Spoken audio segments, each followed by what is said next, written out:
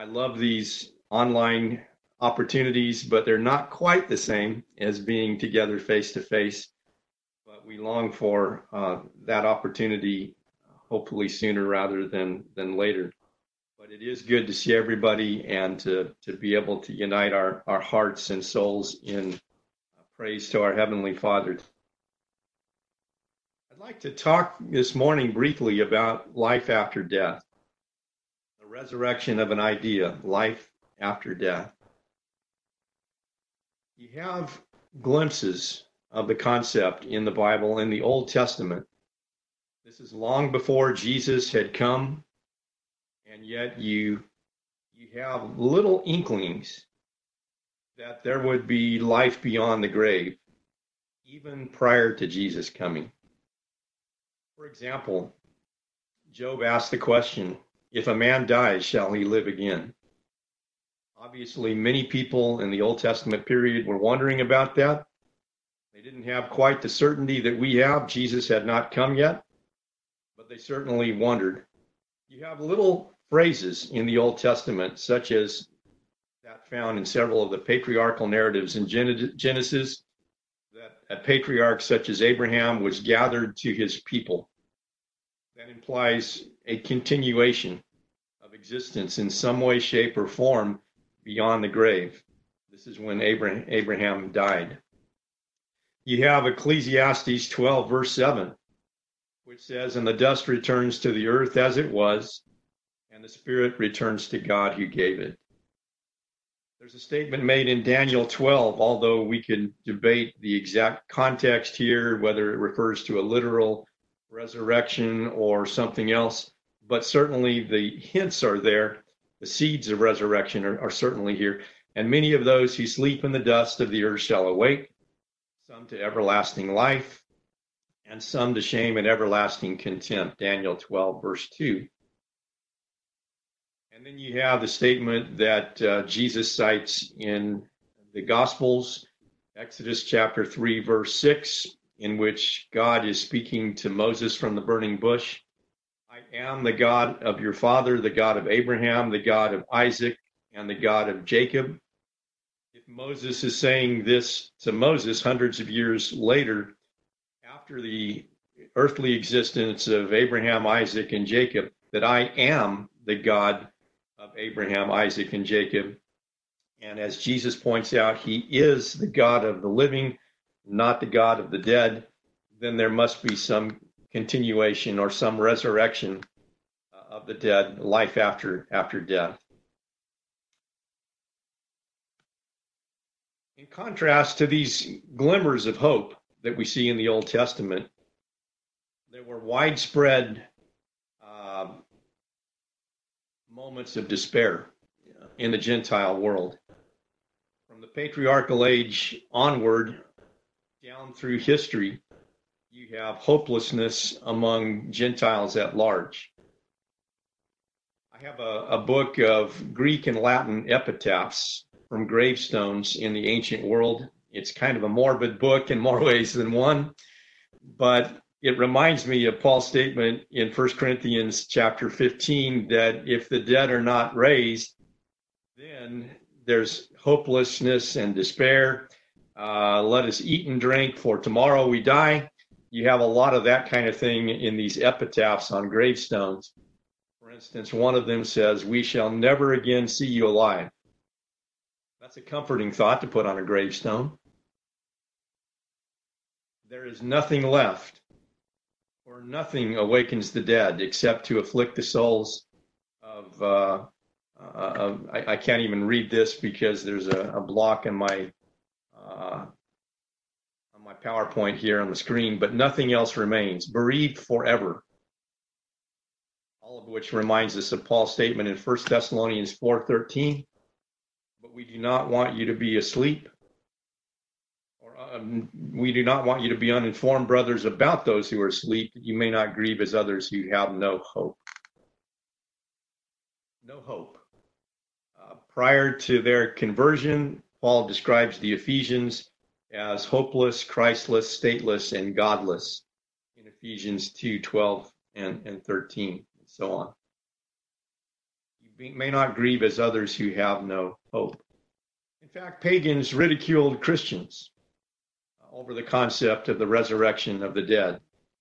In Acts 17 and verse 32, as Paul preaches in Athens, Greece, now when they heard of the resurrection of the dead, some mocked, but others said, we will hear you again about this. This was a novel concept as far as they were concerned. Paul says to Festus, Agrippa, and Gentile dignitaries in Acts 26, why is it thought incredible by any of you that God raises the dead?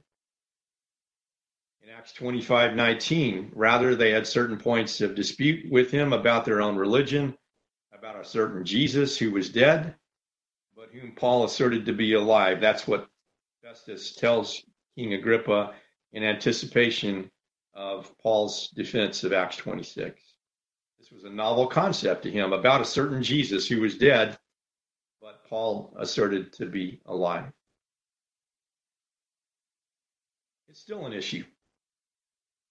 Steve Jobs, founder of Apple before he died, said, sometimes I'm 50-50 on whether there's a God. It's the great mystery we never quite know. But I like to believe there's an afterlife. I like to believe the accumulated wisdom doesn't just disappear when you die, but somehow it endures. But maybe it's just like an on-off switch and click and you're gone. Maybe that's why I didn't like putting on-off switches on Apple devices. He wanted to be certain, but wasn't. And there are a lot of people like him in this wicked world. The difference maker, of course, was Jesus. We read in 2 Timothy chapter 1, verse 10, in which now has been manifested through the appearing of our Savior Jesus Christ, who abolished death and brought life and immortality to light through the gospel. Finally, death has been abolished and life and immortality have been brought to light through the gospel. And Philippians 3:20 and 21, read a moment ago by Samuel, but our citizenship is in heaven, and from it we await a Savior, the Lord Jesus Christ, who will transform our lowly body to be like his glorious body by the power that enables him to subject all things to himself. Again, Jesus is the difference maker, and his resurrection from the dead is the proof. There will be naysayers. Atheist Richard Dawkins said accounts of Jesus' resurrection and ascension are about as well documented as Jack and the Beanstalk. I have a higher view of all of that than Richard Dawkins does.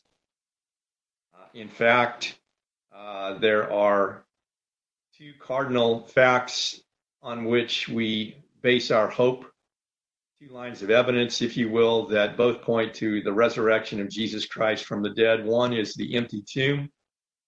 The other are the post-resurrection appearances. As Donald Gray Barnhouse has said, the angel rolled away the stone from Jesus' tomb, not to let the living Lord out, but to let the unconvinced outsiders in. The best explanation for the empty tomb is that given by the angel to the women. He is not here, for he has risen, just as he said. Matthew 28 and verse 6. And so you consider the emptiness of the tomb. In spite of maximum security precautions, something extraordinary happened. Jesus had predicted his own resurrection in advance, so an armed guard was placed outside the tomb. A huge rolling stone was placed over the mouth of the rock-hewn cave. The tomb was then sealed, presumably with the official seal of the Roman authorities. And yet on the third day, the body was missing and the tomb was empty. The risen Lord then began to appear over a period of 40 days to chosen eyewitnesses. And then Christianity began in Jerusalem, the very city where it had all transpired. The Jewish opposition did not deny the emptiness of the tomb. In fact, the first alternative explanation is that the disciples came by night and stole the body, Matthew 28:11 through 15. That's a rather weak attempt to deny the truth. But one thing it does do for certain is it confirms the emptiness of the tomb. And so a few days later at Pentecost, the silence of the Jewish authorities was as loud as the voice of Peter and the other apostles. The claim of an empty tomb went unchallenged simply because it was common knowledge. It was a few minutes away from where Peter and the other apostles were preaching, and everybody in and around the vicinity of Jerusalem knew that the tomb was empty. But there were also these post-resurrection appearances.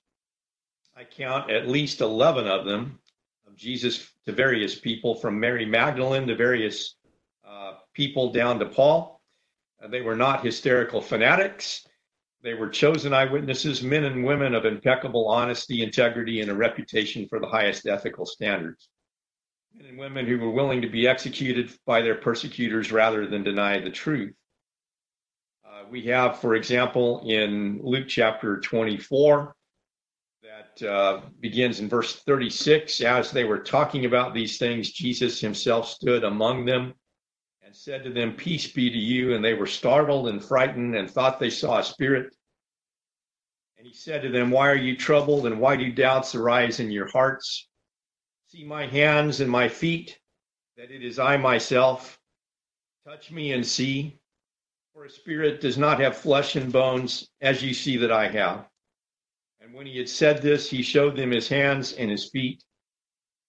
And while they still disbelieved for joy and were marveling, he said to them, "Have you anything here to eat?" And they gave him a piece of broiled fish. And he took it and ate it before them.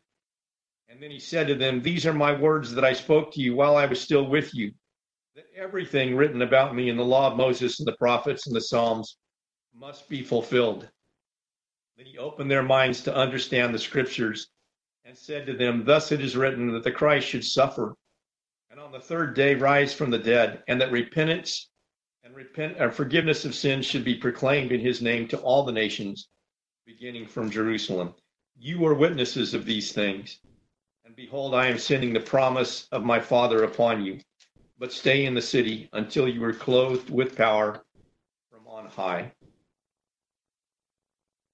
I think my favorite post-resurrection appearance is to so-called doubting Thomas. There are many favorites, but this has got to be way up there. In John, the 20th chapter, beginning with verse 24. Now Thomas, one of the 12, called the twin, was not with him when Jesus came. So the other disciples told him, "We have seen the Lord." But he said to them, "Unless I see in his hands the mark of the nails, and place my finger into the mark of the nails, and place my hand into his side, I will never believe." 8 days later, his disciples were inside again, and Thomas was with them. Although the doors were locked, Jesus came and stood among them and said, "Peace be with you." Then he said to Thomas, "Put your finger here and see my hands, and put your hand, place it into my side. Do not disbelieve, but believe." Thomas answered him, "My Lord and my God." Jesus said to him, "Have you believed because you have seen me? Blessed are those who have not seen and yet have believed." John adds this postscript. Now Jesus did many other signs in the presence of the disciples, which are not written in this book. But these are written that you may believe that Jesus is the Christ, the Son of God, and that by believing you may have life in his name. So the resurrection of Jesus Christ serves a purpose, not that he alone should live, but that we should live through him. We have the empty tomb.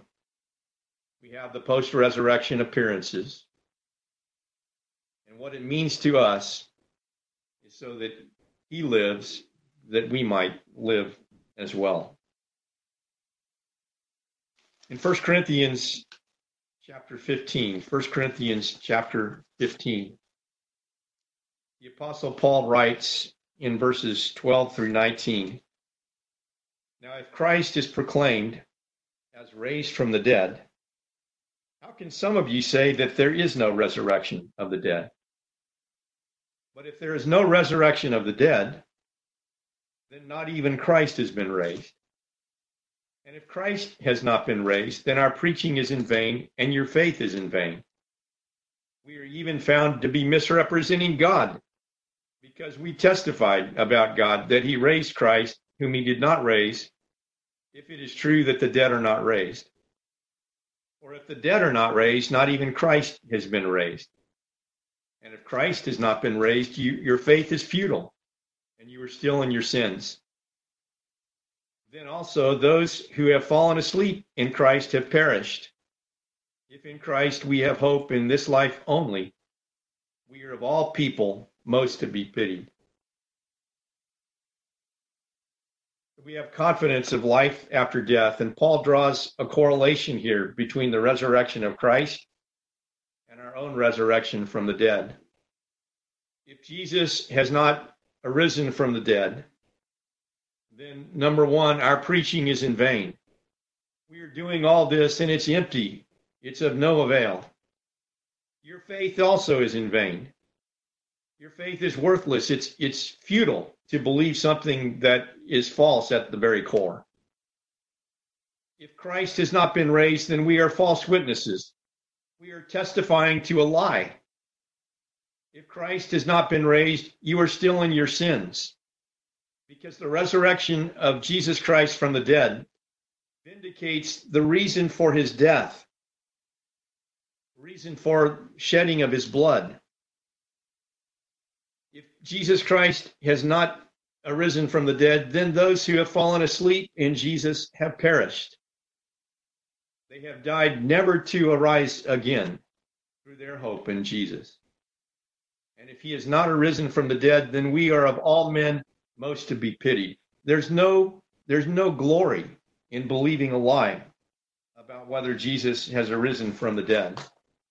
Many, many other passages that testify to the truthfulness of all this and the correlation between Jesus' death and our death. When the Apostle Peter was sent to the household of Cornelius, he speaks of the resurrection of Christ and the fact that he and others are eyewitnesses of a risen Lord. He says in Acts 10, verse 38, beginning, that how God anointed Jesus of Nazareth with the Holy Spirit and with power. He went about doing good and healing all who were oppressed by the devil, for God was with him. And we are witnesses of all that he did, both in the country of the Jews and in Jerusalem. They put him to death by hanging him on a tree. But God raised him on the third day and made him to appear not to all the people, but to us who had been chosen by God as witnesses, who ate and drank with him after he arose from the dead. And he commanded us to preach to the people and to testify that he is the one appointed by God to be the judge of the living and the dead. To him, all the prophets bear witness that everyone who believes in him receives forgiveness of sins through his name. So we have hope through Jesus, that he not only died for our sins, that he has arisen from the dead so that we could follow him through the barrier of death safely on the other side and rise again with him. Romans chapter 6 and verse 8 says, now if we have died with Christ, we believe that we shall also live with him. Romans chapter 8 and verse 11, if the spirit of him who raised up Jesus from the dead dwells in you, he who raised Christ Jesus from the dead will also give life to your mortal bodies through his spirit who dwells in you.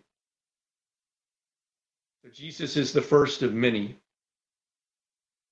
We have confidence because we have come into him in a representation of sorts that prefigures our own physical resurrection from the dead by our spiritual death, burial, and resurrection that occurs at baptism in a reenactment of what he has already done. In Romans chapter 6, beginning with verse 1, Paul writes, what shall we say then? Are we to continue in sin that grace may abound? By no means. How can we who died to sin still live in it? Do you not know that all of us who have been baptized into Christ Jesus were baptized into his death? We were buried, therefore, with him by baptism into death, that just as Christ was raised from the dead by the glory of the Father, so we too might walk in newness of life. And so we have a symbolic connection between what Jesus did and what we do. He died, was buried, and then arose. We die to sin, are buried in the waters of baptism, and we rise to walk in newness of life, both as a representation of what he has already undergone and as a prefiguring of what will happen in the after a while as we die ourselves, are buried, as it were, and rise to walk not only in newness of spiritual life, but rise to live forever and ever in the after a while. The Apostle Paul affirms are four things that happen when we are baptized into Christ. First of all, we are baptized into someone. We are baptized into Christ. That spells relationship. We are baptized into his death. That underscores the benefits. As we studied this morning in class, all spiritual blessings, every spiritual blessing in the heavenly places that is found only in Christ. We're baptized into those blessings. We're buried with Christ through baptism into death. Christ died, and we die. And then our old sinful self is buried away, just as his body was placed into a tomb. The old life ends. And just as Christ was raised from the dead through the glory of the Father, we too walk in newness of life. Our new life begins there, and we are conferred with the Holy Spirit, who is the down payment of our own resurrection in the after a while, the resurrection of the body. We have spiritual life here and now, and we are going to have this brand new life with God that is not only an everlasting life with regard to duration, it's not only eternal in terms of never ending, but it's also eternal in terms of quality. Jesus says in John the 15th chapter, I have come that they may have life and might have it abundantly. It's not only an eternal life in terms of never-ending duration, it's eternal life in terms of quality, a quality of life that is better than anything we will ever have experienced, especially as we reflect upon our sin-stained existence in this wicked world. We have life eternal in duration and in quality. And that, in many respects, begins when we identify with Christ in our baptism. Many think that this little poem that Paul cites in Ephesians chapter 5, verse 14, is a baptismal song. It may or may not be, but I like to think of it in those terms. As many commentators have pointed out, it may well be that as someone in the first century was baptized into Christ, Christians would gather around, just as we often do, and sing a song like I Surrender All or something like that. But imagine Christians singing these words as someone comes up out of the waters of baptism. Awake, O sleeper, and arise from the dead, and Christ will shine on you. So baptism now saves us, not the putting away of the filth of the flesh, but an appeal or a pledge to God out of a good conscience through the resurrection of Jesus Christ, Peter says in 1 Peter 3:21. And so we don't have to live in fear anymore. When Jesus was dead and the disciples lived in fear, they hid behind locked doors. They were afraid of what others might do to them. And once he appeared to them, they were bold. They traveled the world. They stood before rulers. They courageously preached a risen Savior. They said things like Acts 4:20, we cannot stop speaking what we have seen and heard. It's amazing how much courage people have when they finally decide to accept Jesus as a risen Lord. Have any of you, as a sports fan, ever recorded a big game? Maybe you had to go to church on a Sunday night and go home and watch the end of the Super Bowl, something like that. And then before you watch the remainder of the video, someone spilled the beans and told you who won. And so you knew ahead of time who was going to win. Well, the resurrection of Jesus Christ is like that. It's our proof positive in advance that we know who the winners and who the losers are going to be. In the meantime, there will be many twists and turns, but we know in advance who wins. We know that we are on the winning team if we belong to Jesus Christ, and we don't have to have any fear any longer. In 1 Thessalonians chapter 4, we read in verses 13 and 14, "But we do not want you to be uninformed, brothers, about those who are asleep, that you may not grieve as others who have no hope. For since we believe that Jesus died and rose again, even so, Jesus, God will bring with him, or through Jesus, God will bring with him those who have fallen asleep." And in verse 18, "Therefore, encourage one another with these words." I want to live forever. I want to live again after this life is over. I want to live with Jesus. I want to go to heaven. And it's through Jesus that we all can experience that. Philippians chapter 3, verses 20 and 21. "But our citizenship is in heaven, and from it we await a Savior, the Lord Jesus Christ, who will transform our lowly body to be like his glorious body, by the power that enables him even to subject all things to himself." I'd like to close with this passage from John, the 11th chapter. Jesus was speaking to Martha. Their brother Lazarus had died, and she has said, "Lord, if you had been here, my brother would not have died."